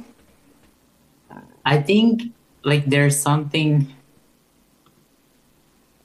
something like inherent to me that I don't want to be liked.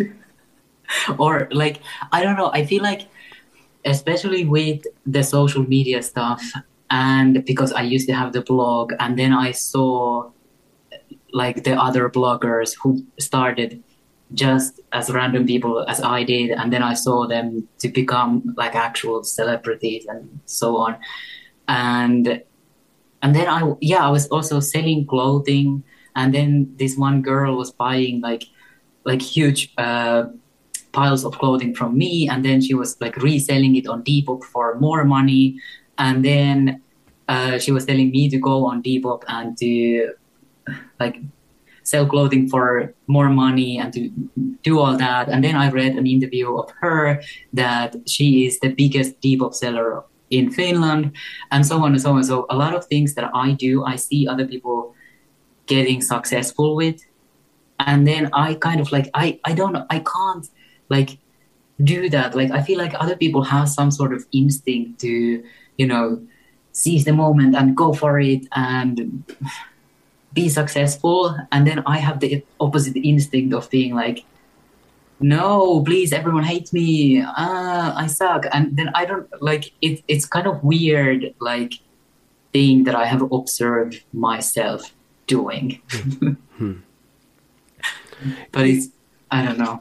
It's good insofar as it keeps you humble, but at the same time, it might be the case that you're still, I'm really sorry to speak this way, it might be the case that you're still struggling with a feeling of being unworthy of love, right?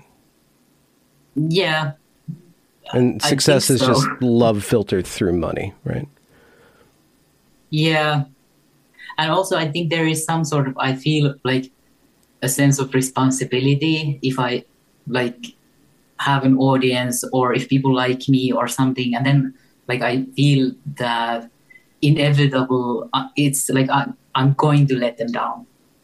So it's better that they just hate me from the get-go. And then it's like a weird thing, but it's also kind of like the position that I've somehow identified with, that I want to be able to criticize everything and everyone and to stay out of any sort of group or something. Do you at all want to change in that way? Do you at all want to just let go and be successful? Yes, I do want to see myself being successful. I do love money. It's so weird.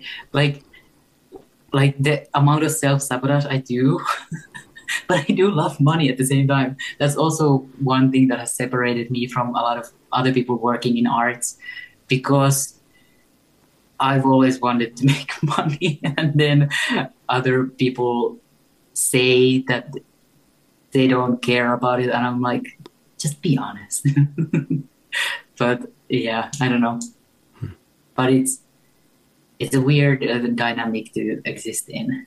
And also, while I've been reading the book, I've been thinking about my profile, because of course, like intentionally or unintentionally, I will create a profile. And within arts, because I've done so many like deeply personal projects and like always been oversharing, and I've read like police investigation papers on stage when I got beaten up, and then I made this spoken word thing about like I would have beaten myself up also because I understand the person who beat me up, and like very brutal way of just being deeply personal very publicly. Where was I going with this? Why was I talking about this? As you're reading the profile book, it's inevitable. Yes. So I think I had this profile as an artist and as a person, and also kind of also on my YouTube channel, that I am this very open person. But I think that also adds up to me wanting to scare people away or somehow, because I don't want people to expect that vulnerability and intimacy from me, and then I want to scare them away or something. I don't know. But yeah, also I just, I guess I should think about my profile. But it's like I don't want to do it. And also I think, no, I don't know. But I wanted to ask you a question. Because I saw your video. I don't remember what it was titled. I don't remember anything else in the video, except it was you saying that you went to church. And you were in the church and you were moved by it. So I wanted to ask about your relationship to religion and the sacred or holy or something. I don't know. Well, where do you want to narrow it down? It's a huge topic. Well, did you become Catholic? I don't remember when did you post the video. That wasn't that long ago. And also, I was kind of thinking that because I kind of see similarities in my approach to church at the moment, because I guess I'm going through something similar in a way. But also, I think, like, do you think there is like this missing link or connection between the sacred and the holy and arts and creation and creativity? Or do you, like, I don't know. Well, like we were saying, art is nothing in itself. The whole art for art's sake it's not true. It doesn't really actually work out as being true. It's just a cover for art serving either the aristocracy, an ideology, or God, or the self, right? The self is there too. Art that serves the self doesn't have a long shelf life unless the self's pretty amazing, right? So art that serves the self, I don't think is really that important. The self is, like we were saying with the profile, just a vehicle for content. The self, art that serves the self could be good if the self is serving something other than the self, right? Other than its own power or prowess, but explaining something like you were doing with your YouTube channel, where it is about you. It's art that's serving you. The content is serving you, but you're bringing some content through you to other people, and other people are getting value out of that. So yourself is being used as a vehicle for art. Art that serves the aristocracy, like we've seen, the aristocracy is aristocracy. Aristocracy is taken over by what we call woke ideology, right? And you're tired of that. I'm tired of that. I don't think it's really interesting, and I think ultimately it's pretty damn destructive. So I don't think that the aristocracy is serving something good. If the aristocracy was serving something good, it would lead to better art, I think. And so the art that is being adulated by the elite, much better word to say than the aristocracy, the art that the art is showing the essence or the soul of the elite. The elite is worshiping art that in the act of worship, it creates their soul and it also manifests their soul. So their soul is really up in arms about identity and the environment and all these causes. That's the soul of it. And it's kind of a Marxist-ish soul. If you look at God or the sacred, like what is the sacred? Well, the sacred would be in part, I think the sacred is two things. One, it's the inner self or the highest self and the self's communion with reality or being. And so art that serves the self that's in search of being could have a real content, and that content could be very dark. It could be content that's simply somebody that's going through some sort of purification, and so it's really dirty because they're vomiting out some dirt or they're going through some trauma, right? And they're trying to get to the ground of being. And the ground of being is not chaos. I don't think the ground of being is chaos. I think that the ground of chaos, or the ground of being, is peace and can contain chaos. And the ground of being, when it confronts chaos, it causes chaos to relax and to become ordered. And I think that's why we live in an ordered universe and not a chaotic universe, because the order is organizing chaos into stable forms and into selves. And then it also, because it's a living world, chaos is always there and coming in, and there's a dialogue between chaos and order. So art that serves the self in search of being, which is just another word for God, or God is just another word for being, I think has real content. And whether or not that content is good for other people is totally open. It could be really crappy content, but it's really authentic for that person's journey. And I think it has an inherent value in and of itself. The other aspect of the sacred would be the sacred traditions, which would be the accumulation of generation after generation pursuing, maintaining, and cultivating a relationship with the ground of being, or God. And so when I talked about that experience that I had this spring, where I went into this Catholic church that wasn't anything special, especially by European standards, but there was just this sense of connection. Like, this place was carved out of the world specifically for individuals to commune together with the ground of being. And because that place was set aside for that, it allowed me to open up to some things that I needed to go through in order to renew my connection with God, or the ground of being, whatever you want to call it. And so art that serves that would probably have some sort of intention to be an object that allows for a portal for individuals to remember and to commune with being, right?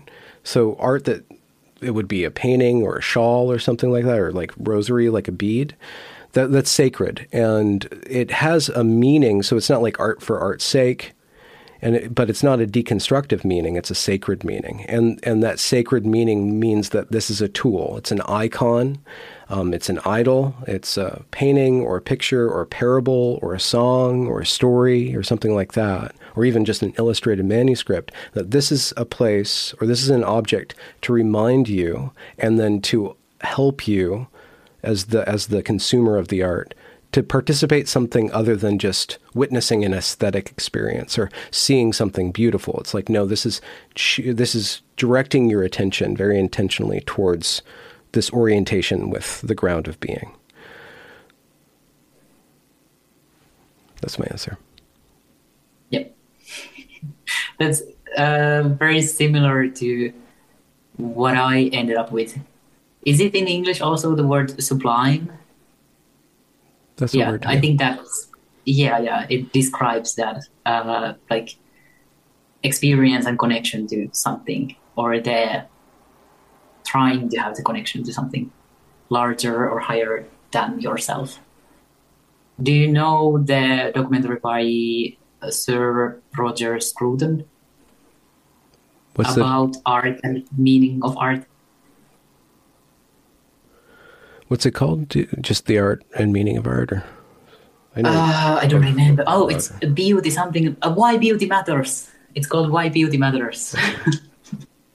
There was a point at my YouTube channel when I was talking about it in like every video, because my memory is so bad, I don't remember anything. And then I was just making video after video after video about talking about it and the art world, and how the art world is failing because it's no longer like according to this and this, like, idea of like why beauty matters and the connection between the sacred and the art and all that. So that was also the conclusion that I ended up with. But then I was trying to figure out, like, oh, if I'm the artist, like, how am I going to do that? And then I hit a wall again with that. But then I was like, okay, so maybe I can provide this space for it instead of being the artist, because I don't think I have the skills. No, I disagree with you. I think that if you wanted to do that, all you have to do, well, the chief move, or the first move and the constant move to make, is to, when you're creating art, be in a quiet space. Just remember, this is me. I'm in communication and communion with reality, right? Whenever I am doing my work, it is a prayer, right? It's me sending a message and listening for guidance, and just doing that allows your consciousness to take over, rather than your ego or your mind or your thoughts or all your cleverness. Like that, just it becomes a part, and then whatever happens. But you are using it as a way to grow as an individual, to heal, all that other stuff. I think healing isn't the end point.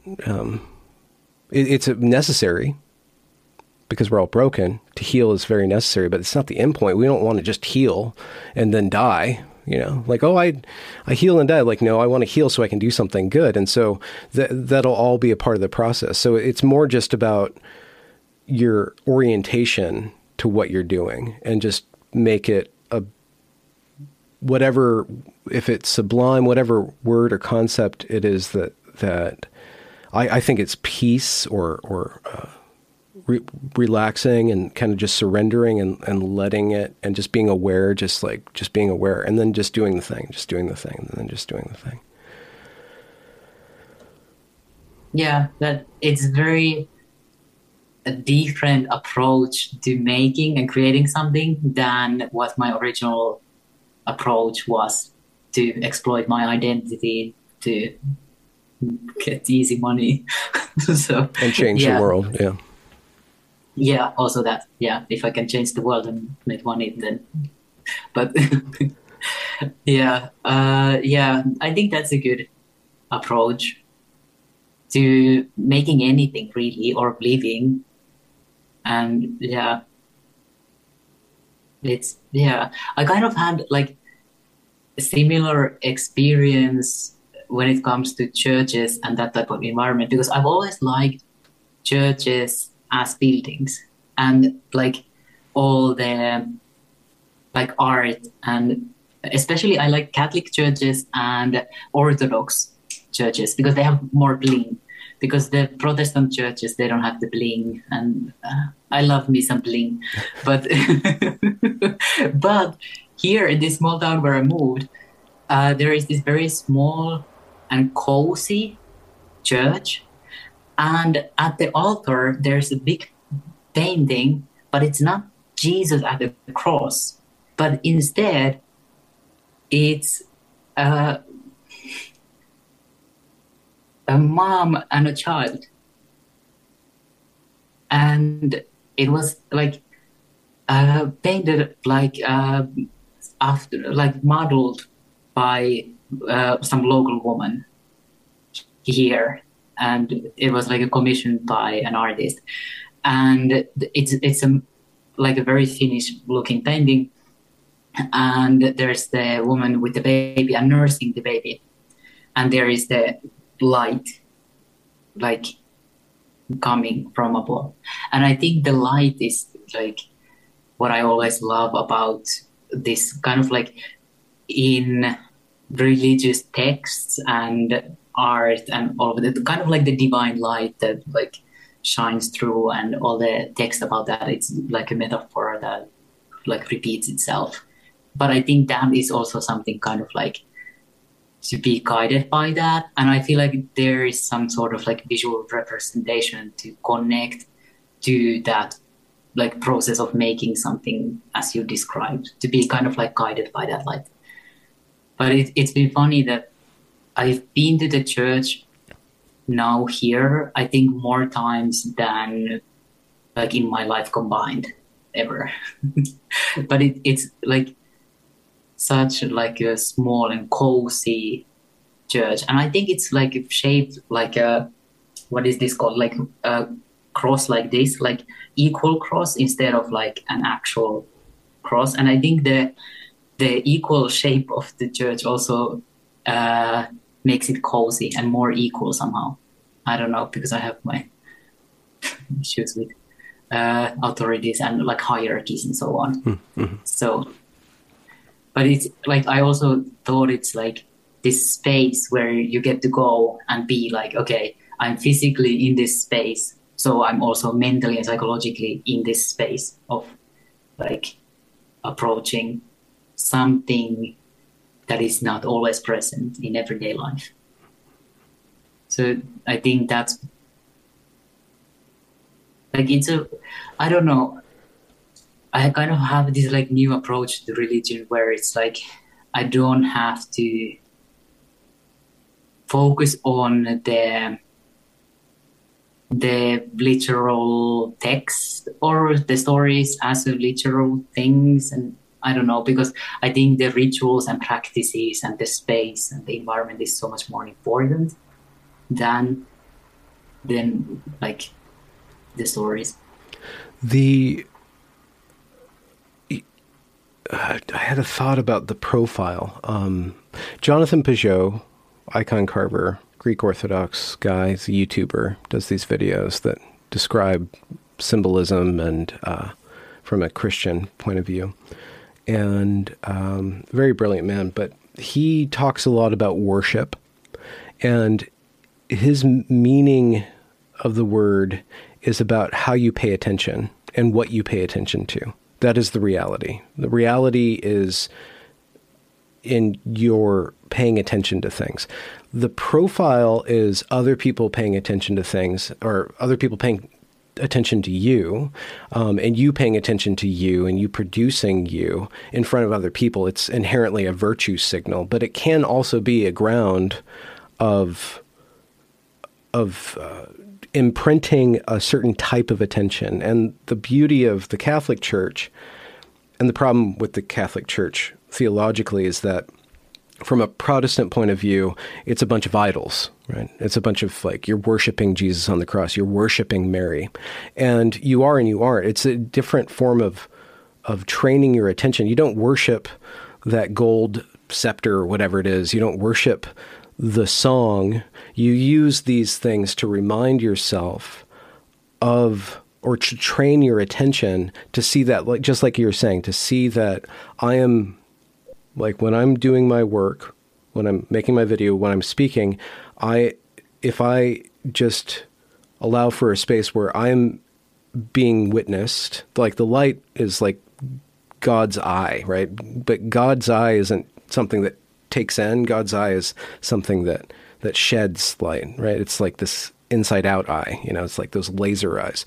And so if you just remind yourself, and going to that church is just remind yourself that this is a place where I am in front of God, or I'm being witnessed and I'm witnessing God, or I'm worshiping and I'm being witnessed in my worship. And worship isn't, you have to think of it as just paying attention to things. And then you can start to bring that into everything that you do. I mean, ideally, that's what becoming religious is that you're always, everything is a sacred act. Every single thing becomes a prayer, even every breath. If you go as far as possible, like every time I breathe in and breathe out is a moment of me participating in being, everything, right? And so the church, going to church is a practice that does it very with your whole body, and it just divorces you from the world, just like you're saying.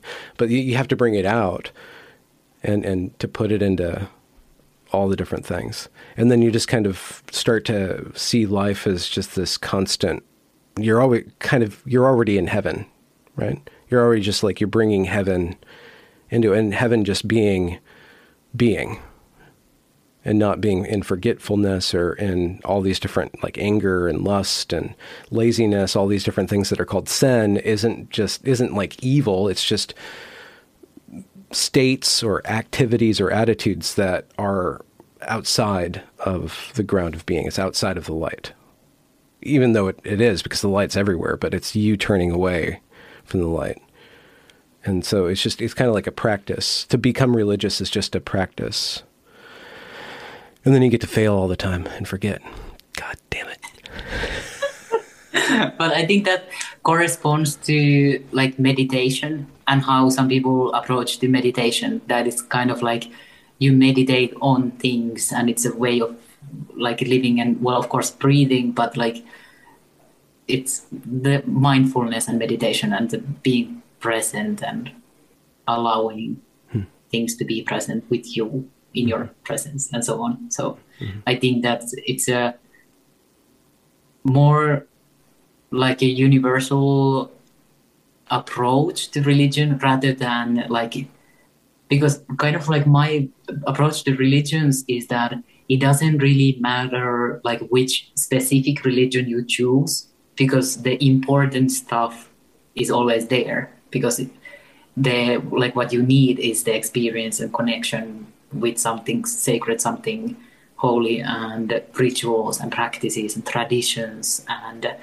the like feeling that you are not alone in some sort of void, but you are part of like something like existence that is like continuing. So I think like, because I used to in my rebelling against everything, I used to have a very long phase that was also part of my art career, but mainly in my poetry, that I did all of this like raging against the God type of things. And I had this like existential rage for the longest time because I was so bitter about everything. But I think that's something that's changing. And like I'm able to let go of that existential rage, even though sometimes it kind of makes a comeback. But like in like most cases, I'm kind of approaching that like, because like, yeah, we talked about the anti-natalism, and I've been thinking about anti-natalism because I sterilized myself, and that is like act against life to do that. And I was kind of thinking like, am I an anti-natalist for sterilizing myself? And then because I read at the archives of the social services that my mom was basically told to sterilize herself, and she refused. And then she switched to go to another healthcare facility or hospital or something because of that, because she was insulted by that. And now recently I visited my hometown and I received a bunch of papers about my dad from my grandma. And in those papers, there was medical files for my dad, like applying for admission or like permission to sterilize himself as a 22-year-old. Like he wanted to sterilize himself and he never wanted to have a family. But the doctor's statement was that, oh, but he's a healthy young man. No need to sterilize him. Like he was denied the sterilization that he wanted. And then I was like, oh, this is so funny. Do I have like anti-natalism in my family? And I was like, that's so funny. But then I was kind of thinking like this, like anti-natalism thing and being against life and my like rejection of everything and rebellion against everything and my existential rage. And because I saw the anti-natalism and against humans attitudes in environmentalism and veganism, because there's so many people who just casually hate humanity and the sentiment that humans are the cancer of the earth and this type of belief systems, and people just hate people. And then the trans stuff and how your identity is now more important than your fertility. And also within the trans things is that like parents who kind of push the trans narrative to their kids, and if they push their kids to in an early transition, then they will essentially sterilize their kids. So I think I have a lot of like background in this like anti-life and I've been trying to kind of like crawl my way out of that towards the light kind of in a sense. And like I was thinking about the anti-natalism, and I have watched some like YouTube videos about it, and there is like anti-natalists like talking about their views, and I think it's an interesting thing because it's so repressed. Like it's like so anti-life at its core, and because they think that life is so miserable that it's better not to be born. And then I was thinking, like, do I think that? And then I realized, like, I have finally reached the point where I don't think that. And I think that life is this, like, absurd adventure. And it's like, it's so ridiculous, like life entirely. It's so ridiculous and dramatic and fun and sad and all of these things that I wouldn't not do it. Like I don't I don't agree with the anti-natalist and their views that life is so miserable and there's always more suffering, because it's like, yeah, but the suffering is also kind of fun in a way. and I was thinking that, yeah, this is like a huge shift in my thinking, that I'm out of the anti-life narratives and movements and ideologies and all of that. And I have reached a point where I do think that even despite all the suffering, life is still a fun adventure. And it's still worth it. So, yeah, I think that this like new approach to religion and the sacred is also part of that. Letting go of the rejection and rebellion, even though I do be rebelling against being successful, but that's a problem. But you can be changed in an instant.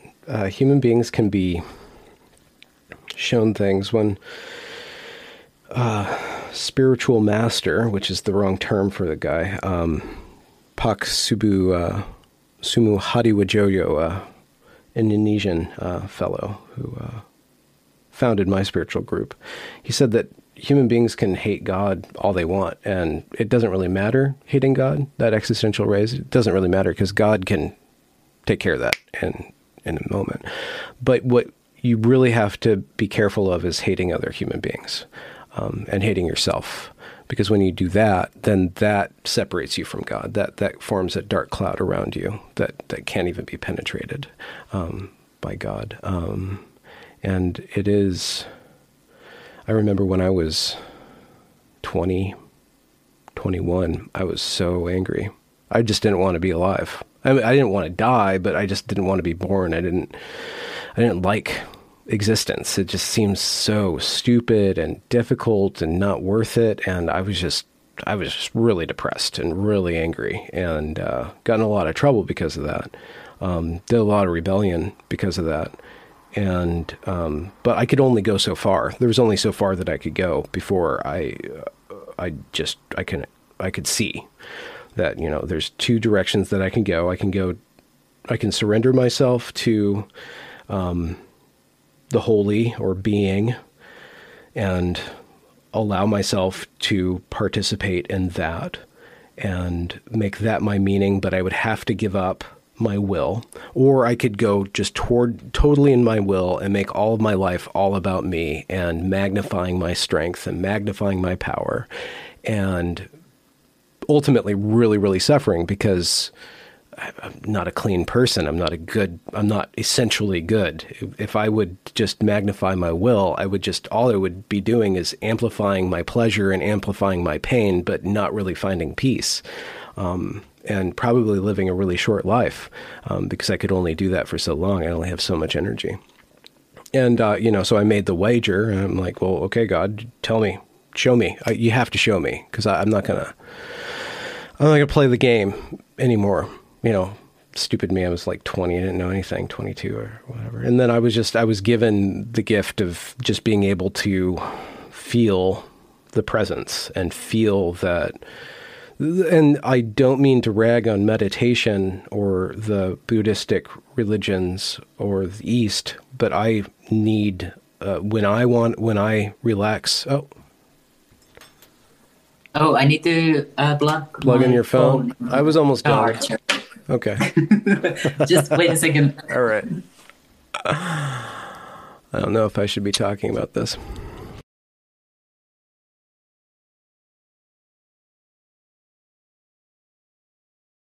Where am I? Okay, I'm back. Oh, there you are. What can you see in the background? It's fine. What is this? Do you have a chair? No, I'm standing the whole time anyway. Well, we should probably wrap up anyways. Yes. But you were saying about that, because I was thinking that, yes, because you had the change of heart kind of in your 20s. But like, how did that happen? Like the conclusion that you need to change things. Well, I mean, it didn't conclude. I was given the opportunity to feel directly without the mediation of belief, because I had a problem with belief. I still have a problem with belief, but I'm not angry about it. I just have a kind of a problem with it. But I just was given proof that there is a life inside of life. Life isn't just this machine, this mechanism, this random order of things that just happens to function. And it's just noisy, and it's just people like competing and struggling and then building things. There's actually a content inside of it. There's actually this vibration. I guess that's what I was trying to say, is that when I worship, I don't worship to be absent or to merge with just pure witnessing or pure awareness.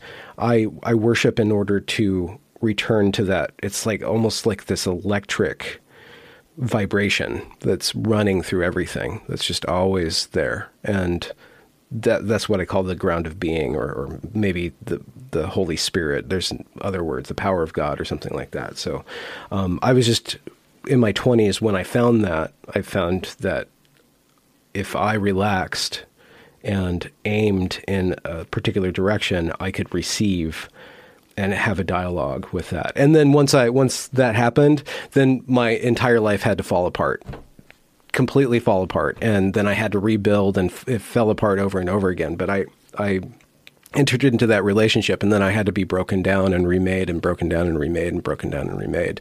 But with the added, bonus of being able to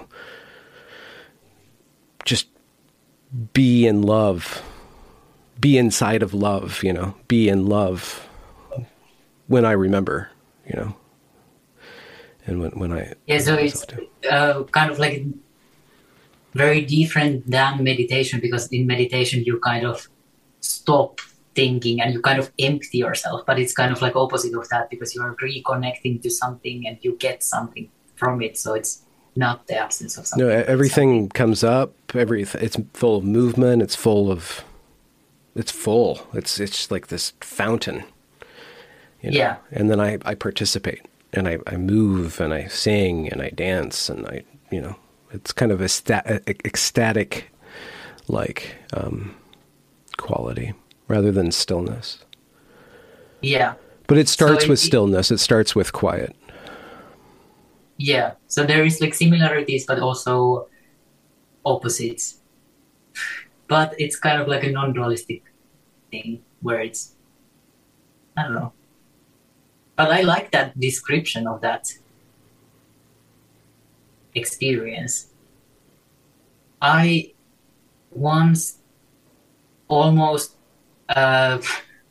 joined a cult kind of accidentally, and I think they were experiencing something like that. And then I had this like jealousy that I've kind of had throughout my life, like to religious people or spiritual people who have that kind of, I think there is like a combination of like psychological and emotional safety and joy in that experience and connection and all that.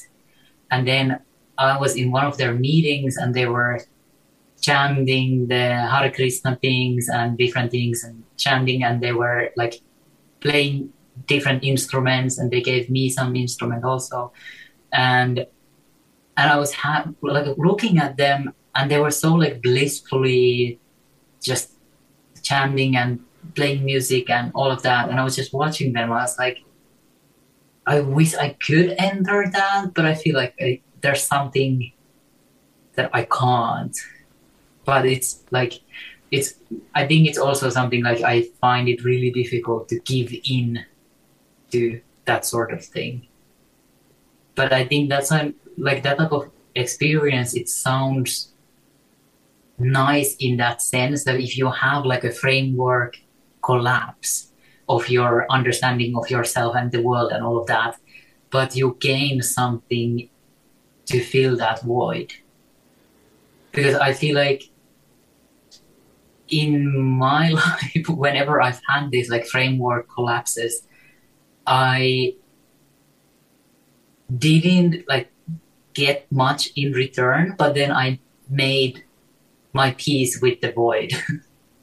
And I guess that's something that like interests me in philosophy, because I can just look at different frameworks and different ways of thinkings and modes of thinkings and approaching things, and I can kind of like just observe all of it and stay out of it, and to have that type of like maybe like distance to it. Just like you were saying with ideologies and political things, you kind of want to not be a part of a group or a collective conscience. Earlier this year, I kind of accidentally stumbled upon this group of gender critical lesbians in Finland. And I was like, oh, I didn't know this is a thing. And then I was kind of thinking like, but why would I identify as gender critical lesbian? Like, why would I, like, first of all, I don't know, my sexual orientation isn't part of my identity anyway. But also, why would I identify in such a like intimate part of my life, like in opposition of something?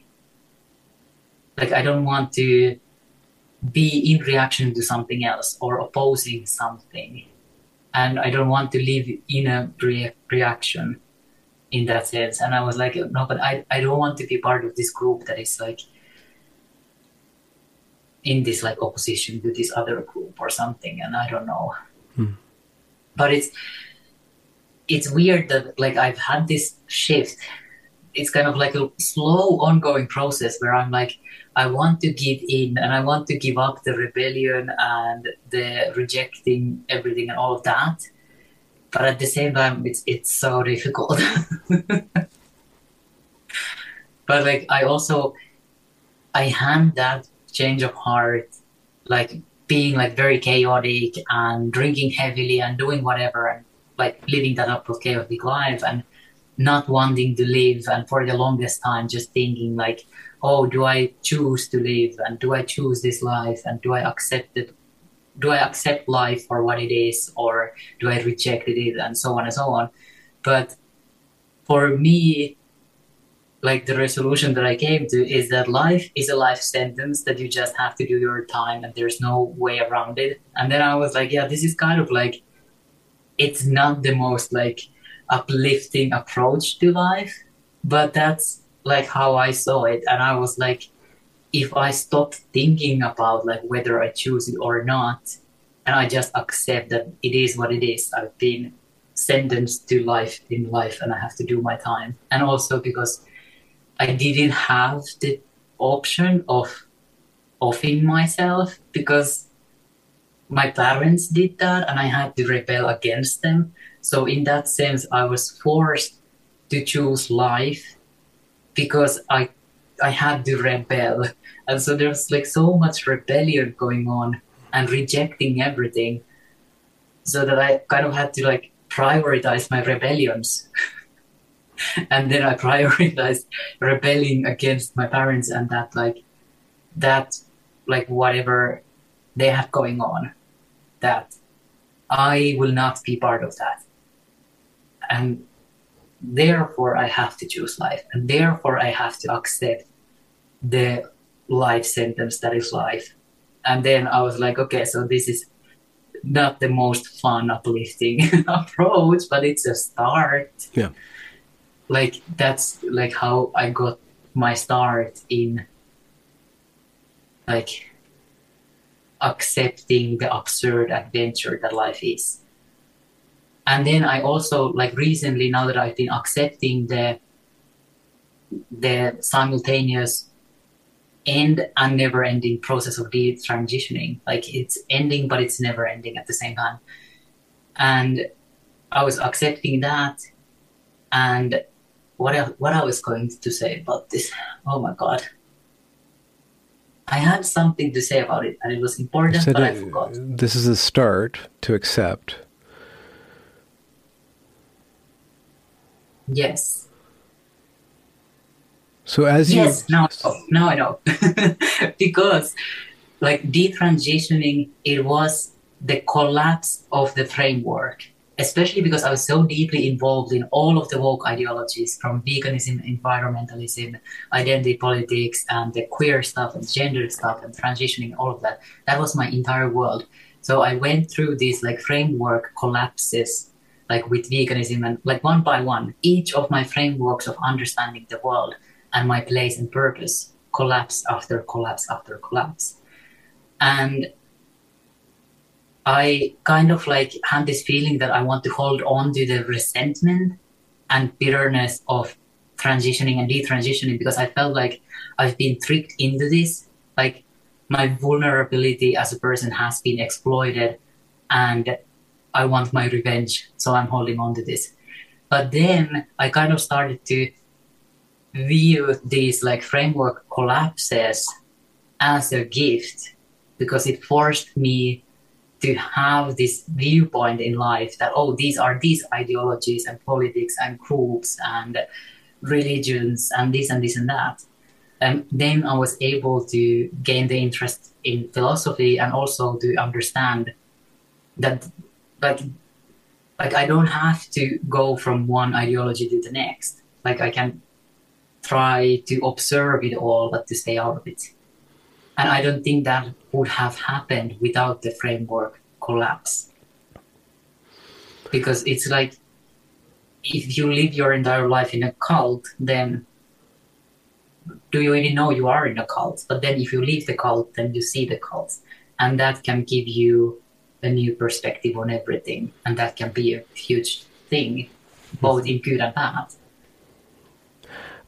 I think if you look at what a human being is, we wear clothes and we live in houses. It's not natural for us to be naked and alone in the cold. I mean, we can pull it off, but eventually you're going to find a home, right? That's what I'm saying. Even if it's just a trailer. But eventually something's going to call you. And so what I would say is that I really jive with what you're doing and the position that you're in, where you observe things. I do that too. I'm kind of an in-betweener. I walk between the rows, in a way. But when I enter into a place that I belong in, I know that I can feel that belonging's here for some reason. And that's why I brought up that experience that I had with the Catholic Church. It's like there's some sort of home here, and I don't know what it is. But I'm at a place in my life where I'm not going to cede or give over my sovereignty. I'm not going to believe things just to belong. I don't need belonging in a communal sense. Actually, I have to figure out how to do that. But I want to be a part of something, and I need to be a part of something somehow, in some way. And the only way that I can figure out what that is to listen to my heart, like listen to my inner self when it like says, yeah.